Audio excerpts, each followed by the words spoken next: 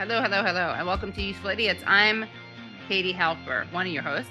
And I am the other host, Aaron Mate. Happy New Year, everybody. Happy New Year, Katie.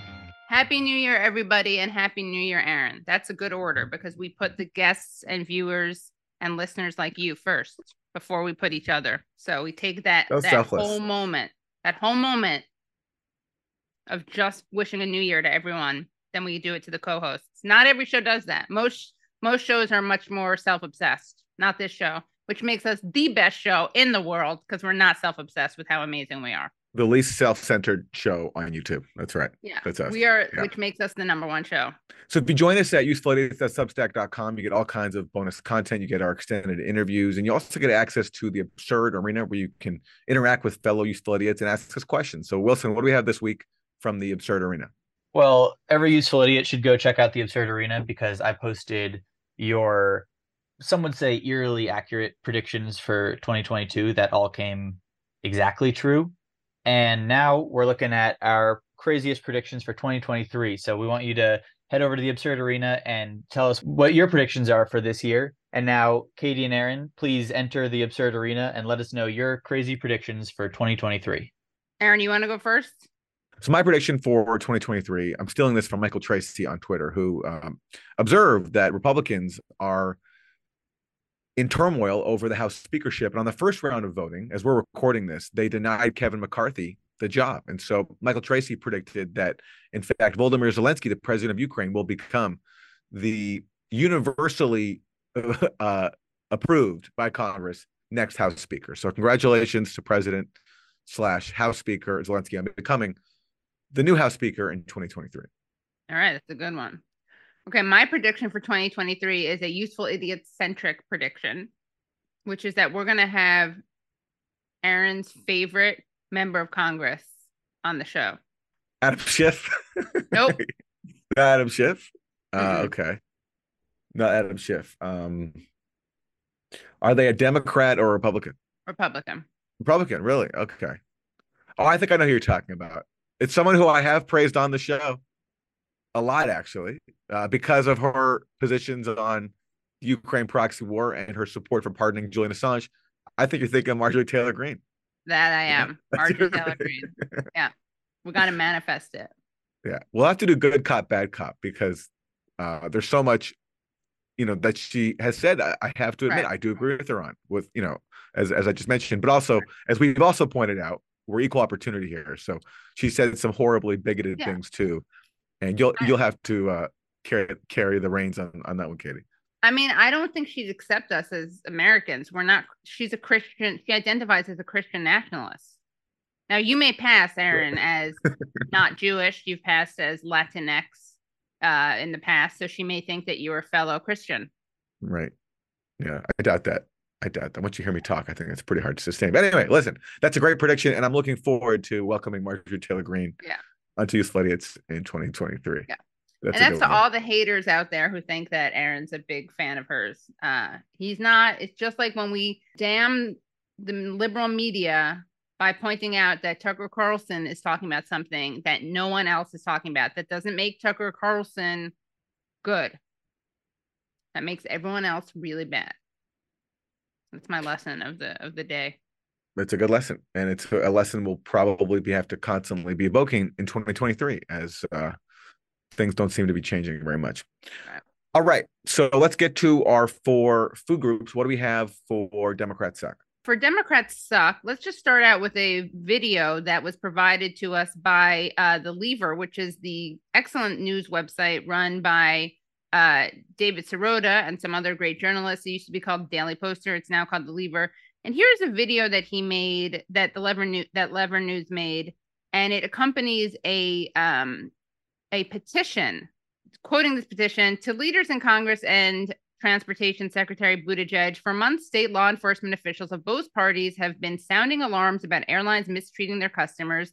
But because of a 4 decades old federal preemption law, those officials cannot take action to protect consumers, even as airlines have benefited from billions of dollars of government support, and even as federal regulators have refused to use their power. That can and must change right now. We request that you pass new bipartisan legislation repealing that law and empowering Americans and their state regulators to take action against airlines when they abuse consumers. So what does this mean? This means that Secretary Buttigieg would impose fines on airlines that delay or cancel flights for reasons that have nothing to do with weather. And he would use his existing power to make sure airlines provide full and prompt refunds when they cancel flights. Let's take a look at this video that they released, which accompanies this petition. Do you think this issue will be sorted in time for the holidays? I think it's going to get better by the holidays. I wasn't anticipating a nightmare, but it became a nightmare. It did. 16,000 canceled flights.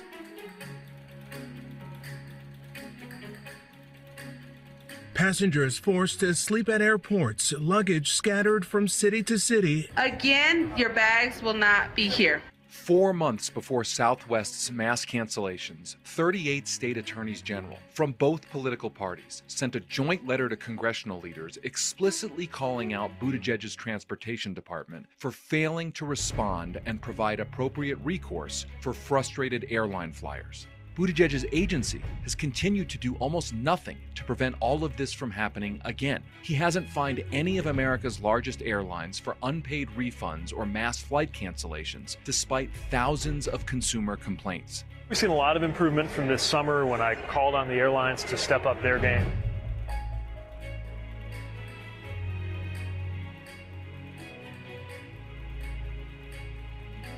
How many of Senator Sanders' calls to action are actively being considered? Well, we've seen a lot of improvements, especially with airline delays and cancellations. Passengers are sleeping in airport hallways. The airlines received billions of dollars in bailout money during COVID and aid during COVID. Their systems needed to be upgraded for some time, and the airline knew that.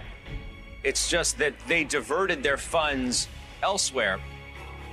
Should Southwest have known that these types of delays would occur? In my opinion, yes. Our scheduling IT infrastructure is outdated and can't handle the massive cancellations that had to happen that day when the weather event occurred.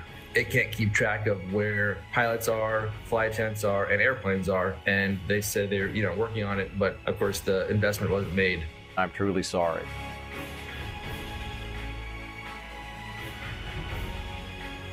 We are the first airline to be able to reinstate our dividend, and not only that, but reinstate it in full. Thousands of people stranded and desperate to get home. What's going on? Why are you selling something that you're not providing? As I press the airlines to enhance their customer service plans, to do it in writing. How can travelers have faith in the airline? And to be frank, have faith in your department as a watchdog if these problems keep happening?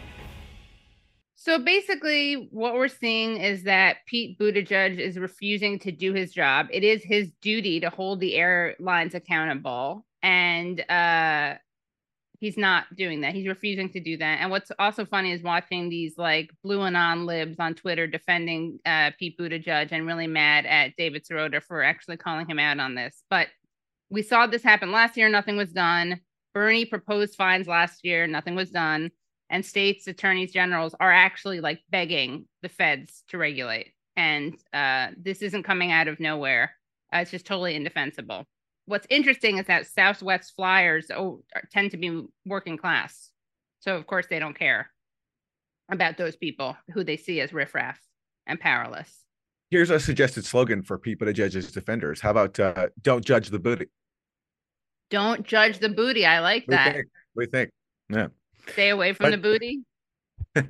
But I mean, what else to expect? I mean, this is a guy who was a former staffer at the consulting firm McKinsey, who was associated with it. He denies that he was involved in this, but at the time that he worked for McKinsey, he did work for a Canadian supermarket chain at the time when they were caught up in a bread price fixing scandal.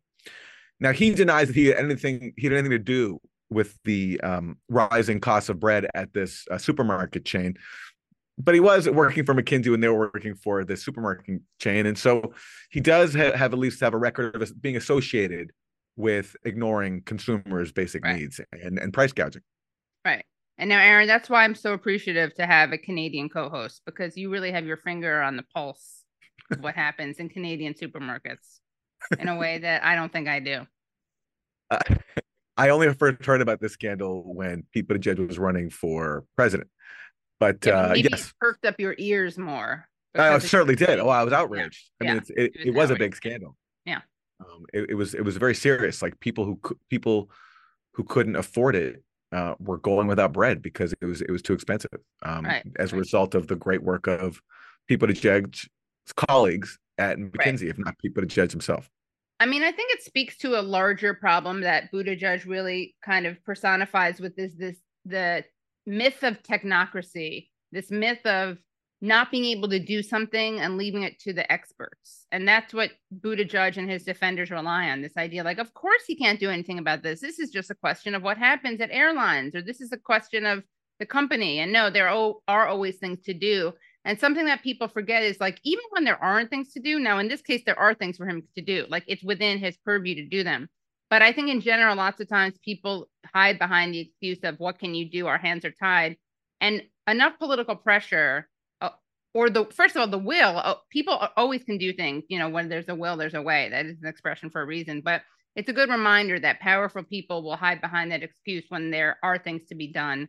And when they don't do it, we have to use our power if we can to make sure that they do, or to make it painful for them to not do it. But so many people are convinced by this, there's nothing we can do argument. Very true. Very true. Afford Anything talks about how to avoid common pitfalls, how to refine your mental models, and how to think about how to think. Paula, while certainly you can mess up on $1 million a year, it is far less likely than it is on $30,000 a year. Right. I would meet wonderful people that were struggling with a budget that was super tight. It was 100%. You need to make more money. Make smarter choices and build a better life. Afford Anything, wherever you listen. What do we got for Republican Suck? So for Republican Suck, we're going to check in on Congress member George Santos. He is a Republican Congress member from New York. And while we were on break, Katie, for Useful Idiots over the holidays, George Santos was caught up in a whole series of scandals, caught fabricating his resume, caught pretending to be Jewish, to which he defended himself by saying that I'm Jew-ish, not Jewish. So one of the things that happened was he went on Fox News with Tulsi Gabbard and got eviscerated. So let's watch a little clip of that.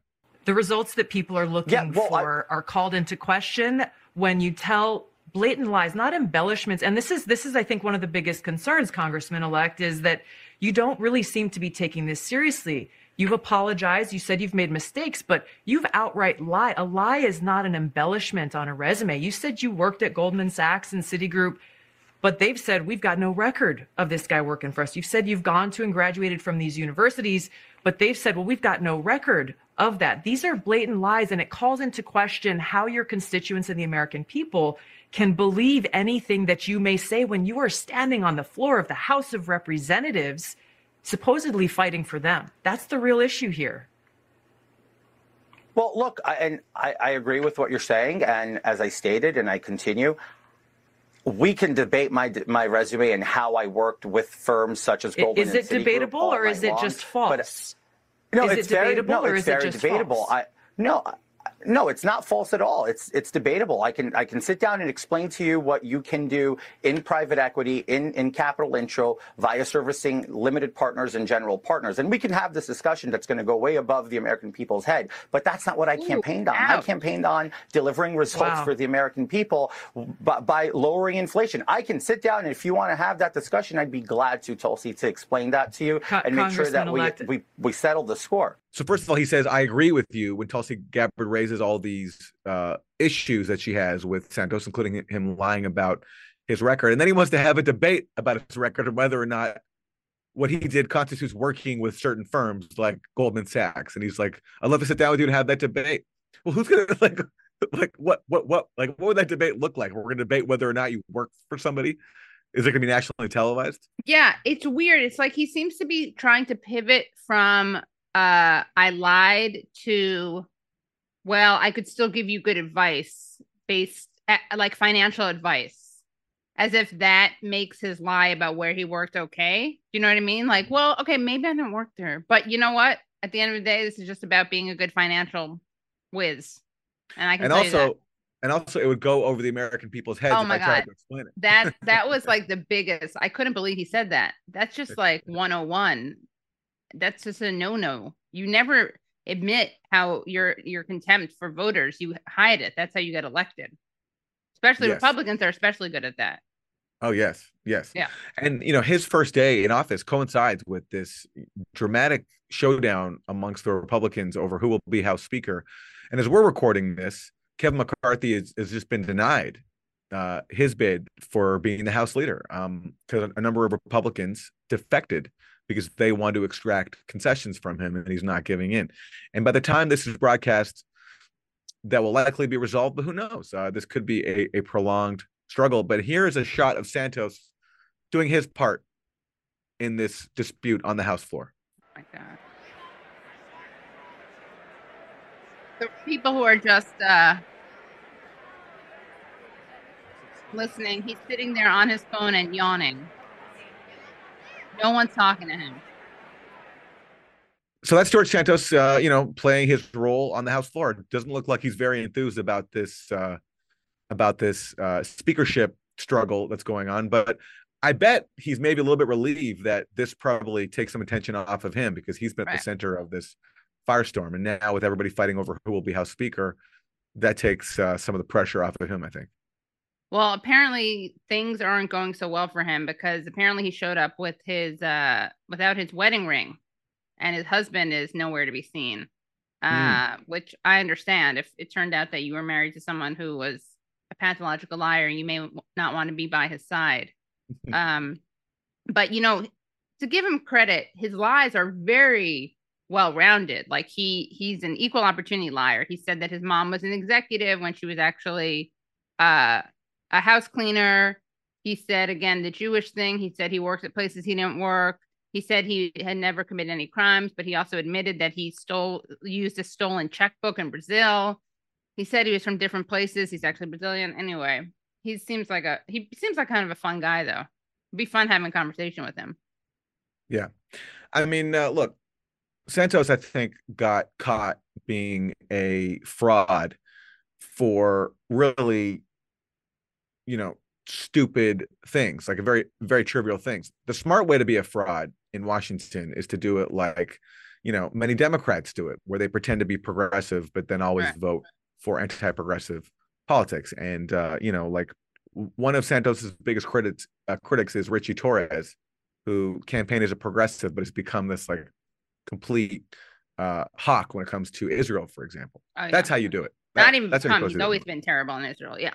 But let's take a look more at this Republican fight because it's interesting. Because some Republicans are using their leverage to extract concessions from McCarthy, they're being attacked by members of their own party who are very upset because for them this is very, very embarrassing. But it is interesting to think about what's happening in light of the debate over forced the vote a few years ago, when progressives asked the squad to use their leverage to deny Nancy Pelosi the House speakership unless she allowed to vote on Medicare for all. And everybody was telling them, no, we can't do that because if we do, Kevin McCarthy could become the speaker.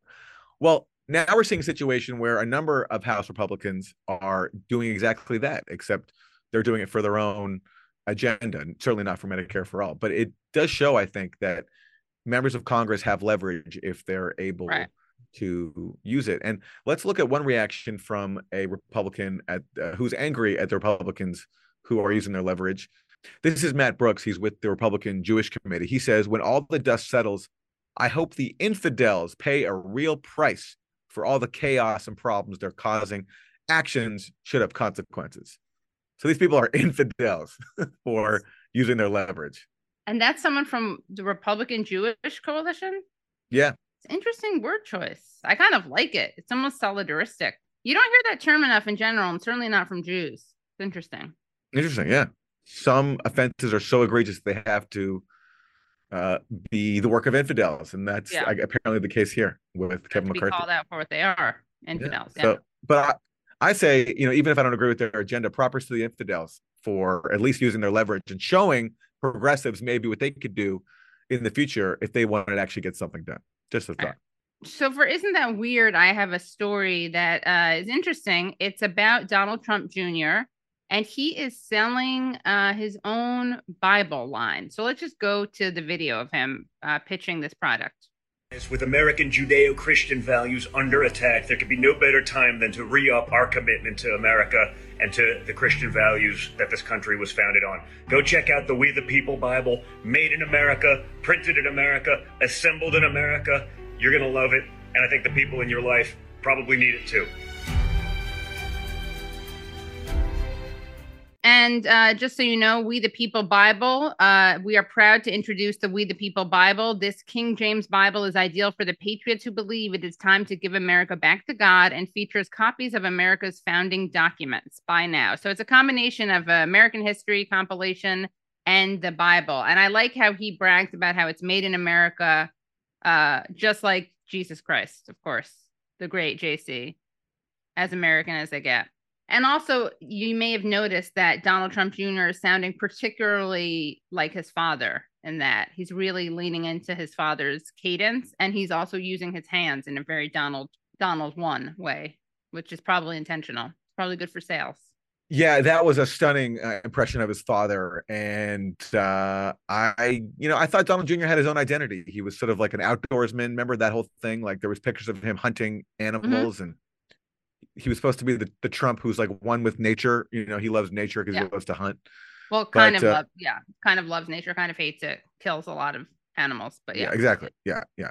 So this is him sounding more and more like his dad. But what I love about American politics is this ritual where so many people who have not spent a day of their life in church or caring about religion have to pretend as if they're, pious, devout followers of God. And this has pretty much been a thing since Jimmy Carter. Jimmy Carter actually he's an actual Christian. He really, follows the scripture closely, is a follower of Jesus' teachings in terms of serving the poor and helping the needy. Habitat for Humanity and all that. Yeah, he's actually applied that to his life. But everybody else since then has had to pretend as if they're, God-fearing Christians. Like Bill Clinton did it.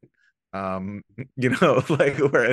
Bill Clinton was, meanwhile, his only interest, one of his main interests was just being a sleazeball and philandering. Yeah. And George W. Bush too, obviously, also put on a Texas accent. So, but my favorite is the Trump family because there's no one who's more atheist, I think, than the Trump family. But yet, because they're Republicans now, they all have to pretend as if they found God. And Don Jr. is the latest to join the fold. Yeah. I mean, I like the callback to the whole sacred father-son relationship that we see between Jesus Christ and the Lord and Donald Trump Jr. and Donald Trump OG. I didn't see Jesus trying to speak like his father, though. I think Jesus had his own voice. No, he didn't. Yeah, you're right. I would encourage John Jr. to follow the same path. Follow Jesus' path. Find your own voice. Yeah, follow Jesus' path, not your father's. Well, he's definitely following his father's in terms of as being a huckster. A huckster. Yeah, absolutely. Yes. Yeah. So weird indeed. What do we got for Isn't That Terrible? For Isn't That Terrible, we have this story from the UK on how a walrus interrupted a New Year's celebration. So this is the headline: Town's New Year's Eve fireworks canceled due to masturbating walrus. And let's go to the video. A wandering walrus has appeared in front of locals and tourists in a Yorkshire resort. The Arctic walrus is believed to be Thor, the same animal that was spotted on the Hampshire coastline earlier this month. So cute and chubby. Local wildlife experts have asked people not to disturb the creature, saying he was taking a break in Scarborough and will move on in a few days once he is rested enough to continue his journey north. But that video seems to bury the lead. It does. This is from a story. It says, in what has to be the greatest New Year's Eve story we've ever seen, a town in the UK was forced to cancel its fireworks display because of the presence of a masturbating walrus. The walrus Thor has been raising eyebrows ever since he turned up. He was cordoned off by local authorities and was reportedly spotted masturbating during his time relaxing on the harbor. So the masturbating walrus ruined New Year's for these unfortunate residents of Yorkshire, but also kind of cool. That's cool. I'm really touched that, no pun intended, but I'm really touched that he was allowed to continue touching himself. But I mean, I am touched that they prioritize his comfort and pleasure over human endeavors. I think that's important. I'm also touched that they let him touch himself. Yeah. All of our hearts have been touched by this walrus touching. Walrus. Yeah. He's so cute. Isn't he cute? Don't you want to cuddle up with him? I mean, not while he's doing that. No, I don't. Yeah, whether he's masturbating or not, I don't. Oh no, not even the non-masturbating version No. of him. Oh, I think he's so cute. I want to snuggle with him. I love animals so much, but I think that's good. It's a sex positive response.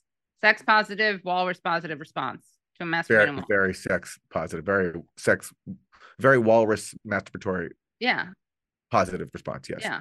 All right, we have a great guest this week. Ivan Kachanovsky is a Ukrainian-Canadian political scientist who teaches at the University of Ottawa. And Ivan has done a lot of research on Ukraine and the Ukraine war. And he's here to talk to us about it.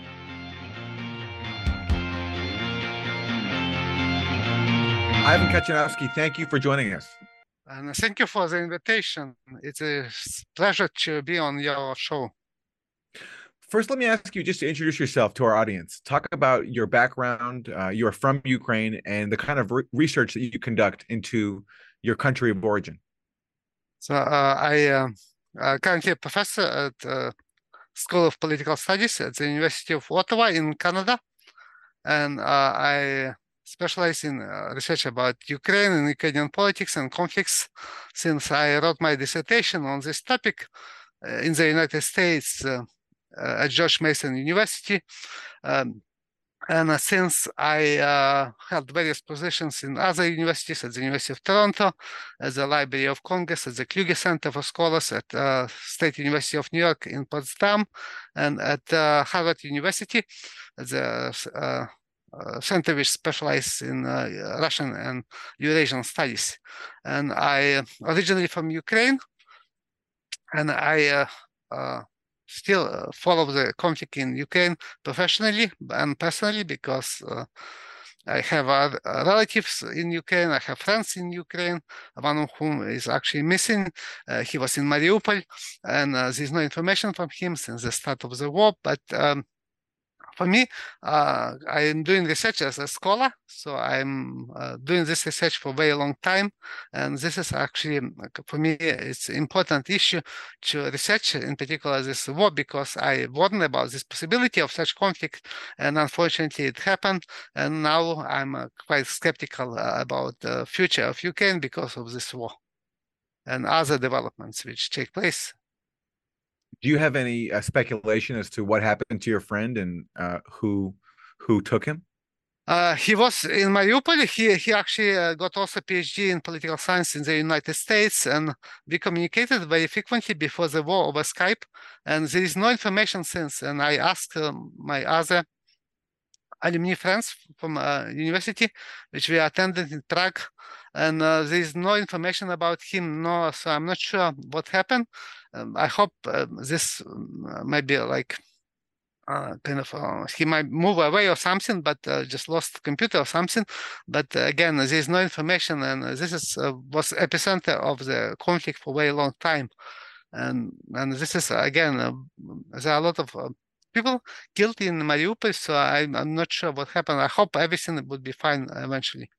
Did he have any political views that would make him a target for somebody? No, he was also from Western Ukraine like me. So he was from Chernivtsi region. He's from Chernivtsi region, but his family was working in Azovstal area, and in this Azovstal plant, and near the basically epicenter of the fighting. And he did not have any, he was not involved in any political views. He was advisor to Ukrainian parliament, US program, and he was just professor recently at university in Afghanistan, in Kabul, US university, American university in Afghanistan, in Kabul, and also in Iraq, American university in Iraq. So that's why this is a very important development, because and very kind of unusual development, because he was in all these different areas, and I hope he might have moved to other location, maybe Libya or Syria, which might be safer compared to Ukraine right now, or compared to Mariupol. So this is like another possibility, which I hope eventually would materialize, because again, this is a very tough situation otherwise, because my relatives, they live in Western Ukraine, which is not, friends live in Western Ukraine, in Kyiv city, where I studied also for my undergraduate degree, and they are safe And this is, I think, also a very big difference between different regions of Ukraine in terms of the war and conflict and impact on people there. So let me ask you about one of the most recent developments. There's just this Ukrainian strike on a Russian position. Dozens of Russian soldiers killed. This is in Donetsk. They're calling this one of the deadliest, if not the deadliest, Ukrainian attack on Russian soldiers so far. What do you make of what happened here? Russia is being criticized by its own people for putting these troops in danger by placing them in such a vulnerable position. What do you know about what happened? And do you think that this will make a difference overall in the war? I follow all the developments, including this latest strike in Makivka in Donbass by the Ukrainian forces, and all other recent developments and developments in start of the war. And this is one of the largest strikes in terms of impact and in terms of casualties by Ukrainian forces in this war. And according to Russian Ministry of Defense, they admitted, I think, as far as I remember, more than 60 or even maybe more than 80 people killed, Russian soldiers killed, but there are reports that there are a much bigger number of casualties in this building, which was actually kind of academic building, which was used for professional education, and which was totally destroyed. And so there is a lot of criticism in Russia about the deployment of their military there, along with weapons and along with ammunition, which impacted after Ukrainian missile strike, which was using, I think, this U.S. HIMARS system, which is precise system and launch range system. But this not going to have a decisive impact on the war in Donbass and in war between Russia and Ukraine, because actually there are other developments. There were similar strikes by Russian forces with similar impact, which almost never reported by the media, Western media. And just recently, I think yesterday and today, there was a large Russian strike on Ukrainian military in Dushkivka, also in Donbass, and there are reports of a very large number of casualties, again, of Ukrainian forces, at least 100 people killed, or military personnel killed in this area, and also reports of military equipment destroyed, including US HIMARS systems.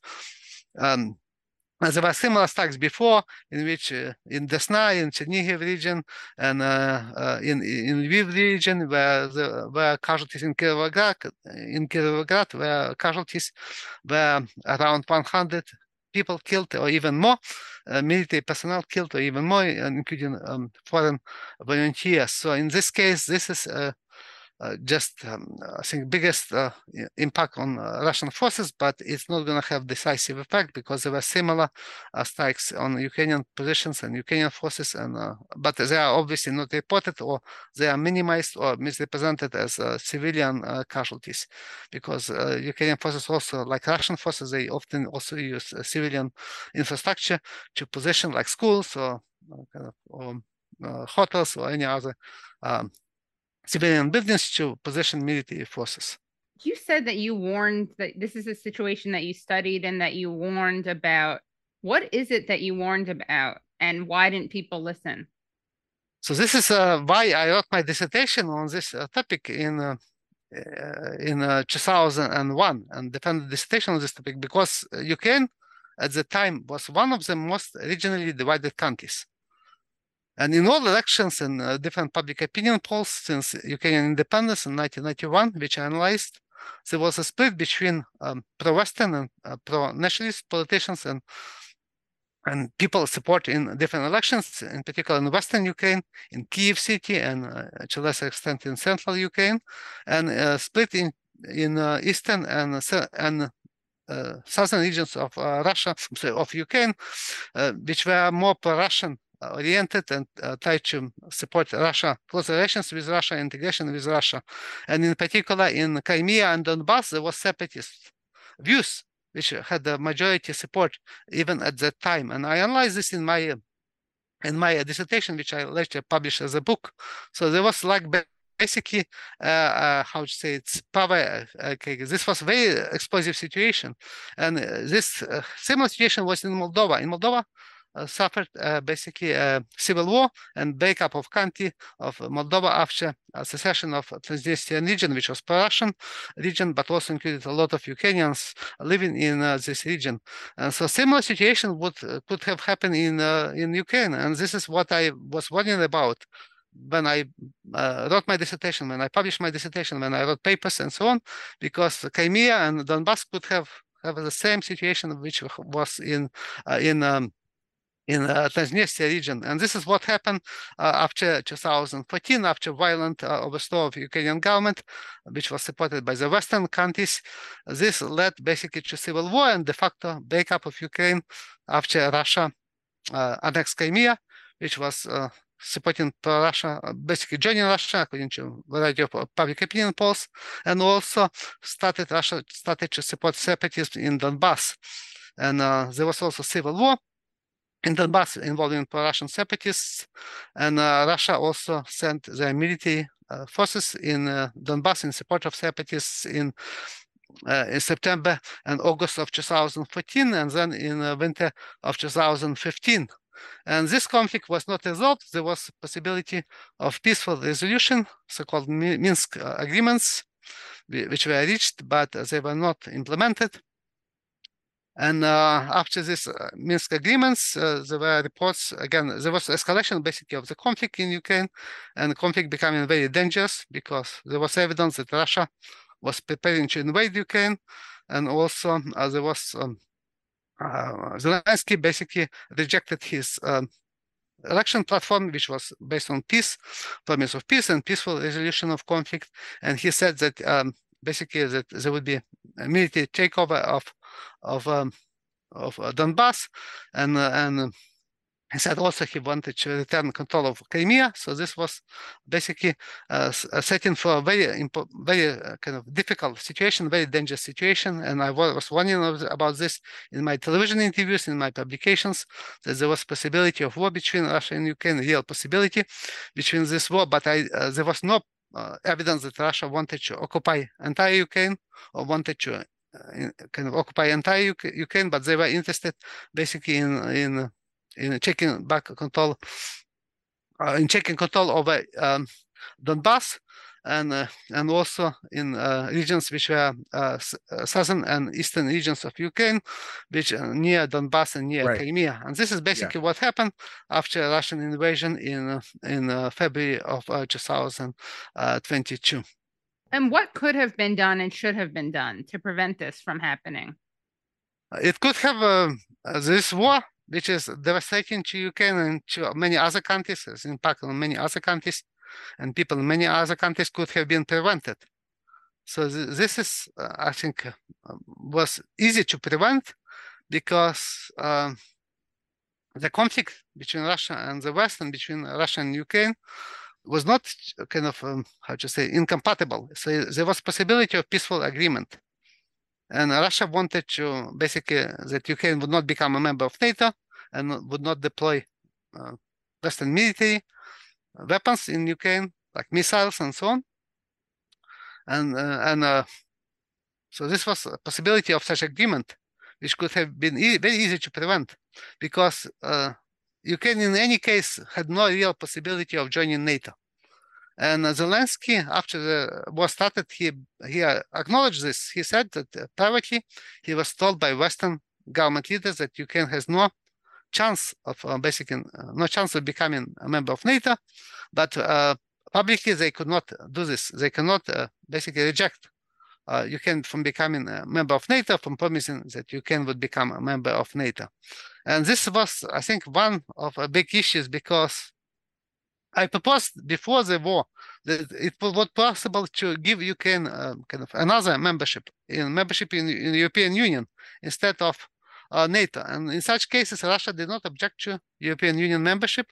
And so Ukrainians would basically benefit from this without becoming a member of NATO. But I think because Western governments, they wanted to use Ukraine against Russia, even before this war.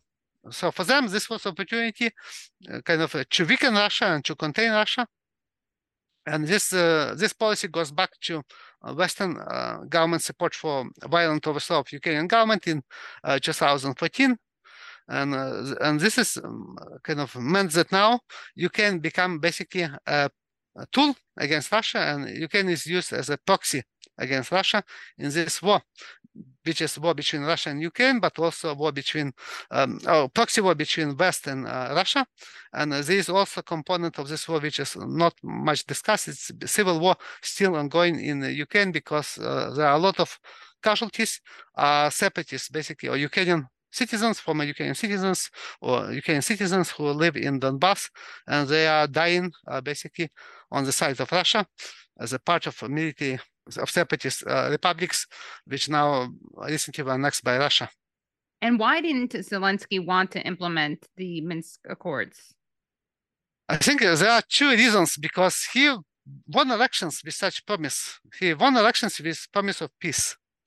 So there was a lot of optimism among Ukrainians because he ran against Poroshenko, who was basically hardline nationalist. And Poroshenko was the one who signed Minsk agreements. And so Zelensky, when he came to power, basically gave such promise that he would seek peaceful resolution of this conflict. But after he became president, he reversed his position. And there were two reasons for doing this. One was pressure from far-right. He could not basically control far-right organizations and far-right activists who have very significant influence in Ukraine after Maidan. And one illustration of this is that he went to frontline to try to kind of convince members of this Azov-led movement, neo-Nazi movement, to leave positions from the frontline as a part of agreement with Russia, to de-escalate the situation, to withdraw forces from frontline. And he basically was called all the names by these neo-Nazis in videos, basically saying that he is kind of not real president and so on, calling him names and so on. Basically, he was publicly humiliated with videos posted by neo-Nazi Azov members, and he did nothing. So you have president of Ukraine who goes to frontline to convince members of neo-Nazi-led organizational formation to leave positions. So he could not order them. He could not use military force to dismantle them, and for this reason, this was one of effects. And afterwards, there were also attacks on presidential administration in which they, specifically by far-right forces who opposed any implementation of Minsk agreements, and they even painted swastika on office of Zelensky. So police basically stood by. Police would do nothing. And this is just one illustration. So he could not do anything against far-right. So he tried then to basically placate them and to use them and to give them various rewards, to give them support and so on. He met with them very frequently. So basically he declared his capitulation against far-right and decided to use them and to kind of basically to integrate them into continue integration into kind of Ukrainian military and security forces and so on. Another reason for the failure of this possibility of peaceful resolution of this conflict by Zelensky was pressure from the West, in particular from the United States, because for the United States, Ukraine was primarily a tool against Russia. And this would explain why the US government supported this violent overthrow or at least de facto supported this violent overthrow of the Yanukovych government in Ukraine in 2014, is to use Ukraine against Russia. So this was kind of basically US policy, which became official policy or de facto policy since 2014, and it's now basically continuation of this policy of the United States government. And recently also Merkel, former leader of Germany and former president of France, they basically stated, all of them stated publicly, and Zelensky in this conversation, that they did not want to implement Minsk agreements. That Minsk agreements basically were just to buy time and to prevent Russia from from taking control over Ukraine, basically from at the time after Maidan, when Ukrainian forces were relatively weak, and this basically this was kind of just temporary solution which nobody wanted to implement, in particular Poroshenko and at the time when he signed such agreements, but also Merkel and Holland when they also signed such agreements. And this is also very important because U.S. government has power in Ukraine to basically to very significant power, which is quite unprecedented after Maidan. And in particular, there is, and I wrote about this in my studies. So, first, they basically Biden and other members of U.S. administration, like Nuland and so on, they publicly supported this violent overthrow of the Ukrainian government during the Maidan. And afterwards, they also, and before this, even in this phone conversation between Nuland and U.S. ambassador, they also were involved in selection of top Ukrainian officials quite openly. This was discussed in Ukrainian media. Who United States government supported to become Prime Minister of Ukraine, like Yatsenyuk, after Maidan, and afterwards they supported also like a nomination or selection of head of state security service. Yes, this is that famous phone call that we played on the show before. It's that famous clip of Victoria Nuland talking to the U.S. ambassador to Ukraine, and they're basically picking who will be the next. Yats, exactly. Yats is the guy that he'll be the next leader of Ukraine. And lo and behold, a few weeks later, Yats became the guy. He became the new prime minister in the government, the post-coup government. Yeah, but this is not the only evidence, because this was just what became public in the West. Yeah, there were like about 10 media reports in the Ukrainian media, which is pro-Western media, which is not pro-Russian media. And this media, like Ukrainska Pravda, and their Kolotizhnya, which are very, very well connected to the Ukrainian government, Maidan government and Maidan politicians, they reported, and also to Western embassies and so on, they reported that basically United States government officials and embassy, they were involved in selection of top Ukrainian officials, like Prime Minister Yatsenyuk, he became Prime Minister after Maidan, but also nomination of him after elections. He was again nominated to be Prime Minister after Poroshenko won elections. So the United States supported this openly, like they backed Yatsenyuk and told Ukrainian government to basically appoint him as Prime Minister of Ukraine. And afterwards, there were reports by the Ukrainian media that U.S. officials were also supporting specific candidates for position of head of security service of Ukraine. They basically they published kind of Ukrainian media reports that he was specifically selected by name by U.S. officials. Basically, they told Ukrainian Poroshenko to appoint him as head of security service of Ukraine. So you can just imagine. And this is not again accidental, because there was also admission by Biden in his memoirs. I think not in his memoirs, but in his talk in Council for Foreign Affairs, that he also told Poroshenko to dismiss basically. Yes, this is the famous clip of Biden where he's talking at the Council on Foreign Relations, and he's bragging that he basically threatened Ukraine with that he would withhold a $1 billion loan unless they fired the prosecutor. Incidentally, the same prosecutor who was investigating Burisma, which was the energy company where Hunter Biden, Joe Biden's son, had a board seat. But Biden says that this has nothing to do with that. But regardless, that was an example of Biden bragging about how much influence he had in Ukraine. The fact he could just threaten to withhold some loans and get somebody fired who he wanted fired. Yes, but in addition to this, afterwards, when there were presidential elections in the United States, presidential campaign in the United States, Ukrainian media reported video recordings of and audio recordings of phone calls between Biden, who was then vice president of the United States, and Poroshenko, who was president of Ukraine. After Zelensky was elected, these audio recordings were leaked to Ukrainian politicians, who made them public. And in these phone calls, again, which did not get a lot of media coverage in the West, there were a few reports in the Western media, but basically they were published and put on the web and reported by Ukrainian media. So here Biden was discussing in this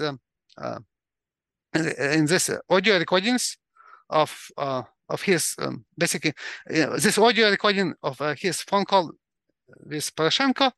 They discussed dismissal of this Prosecutor General of Ukraine, which Biden admitted later publicly.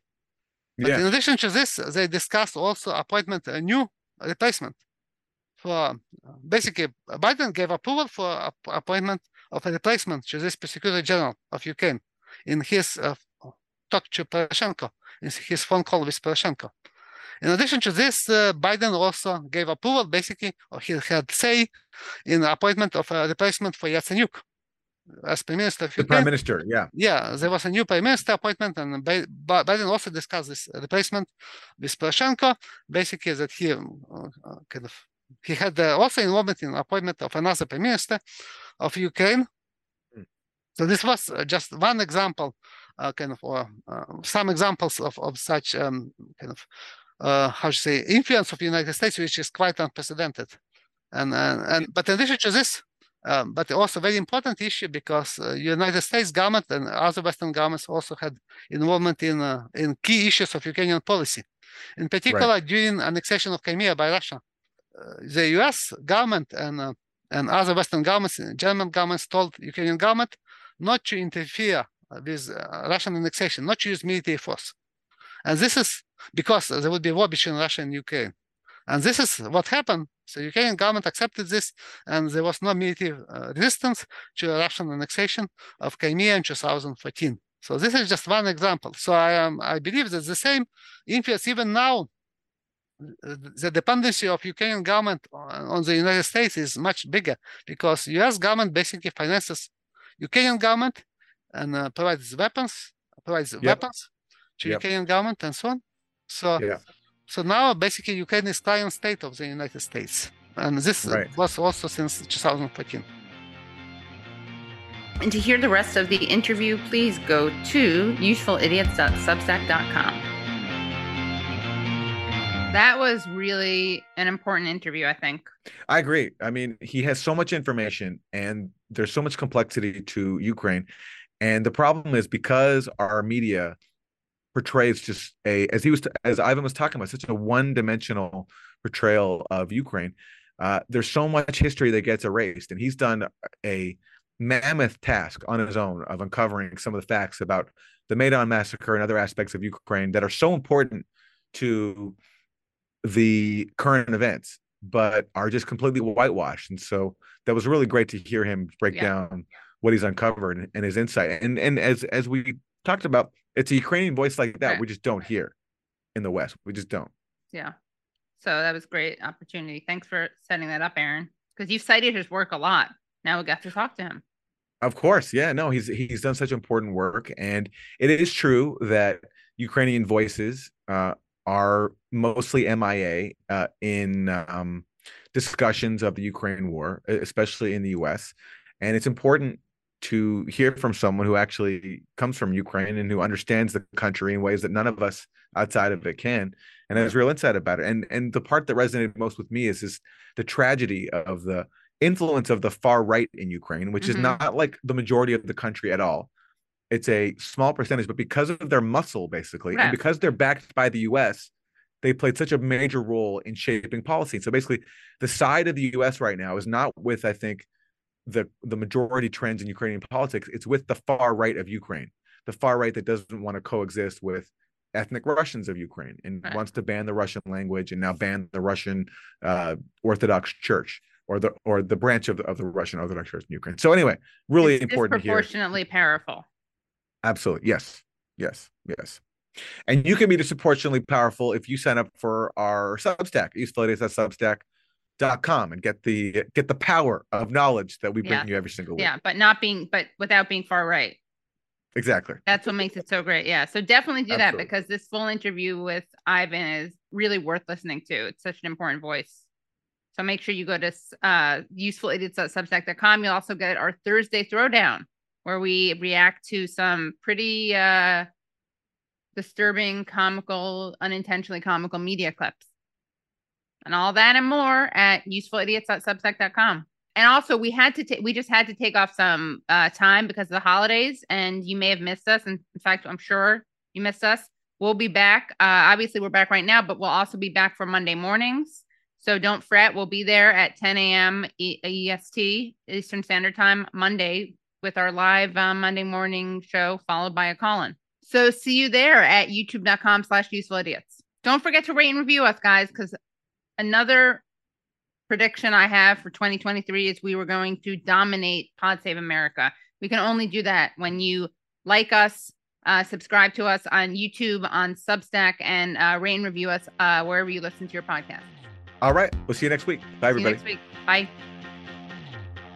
Hello. Thank you so much for listening to and watching Useful Idiots. For full episodes and extended interviews, please subscribe at usefulidiots.substack.com. You can subscribe on YouTube at youtube.com/usefulidiots for clips, live streams, and full episodes. Also, subscribe to us wherever you find your podcast. Follow us on Twitter at UsefulIdiotPod and use the hashtag UsefulIdiotsPod. Join us Mondays at 10 a.m. for the Useful Idiots Monday Morning Show, where we discuss the Sunday morning news shows so you don't have to watch them.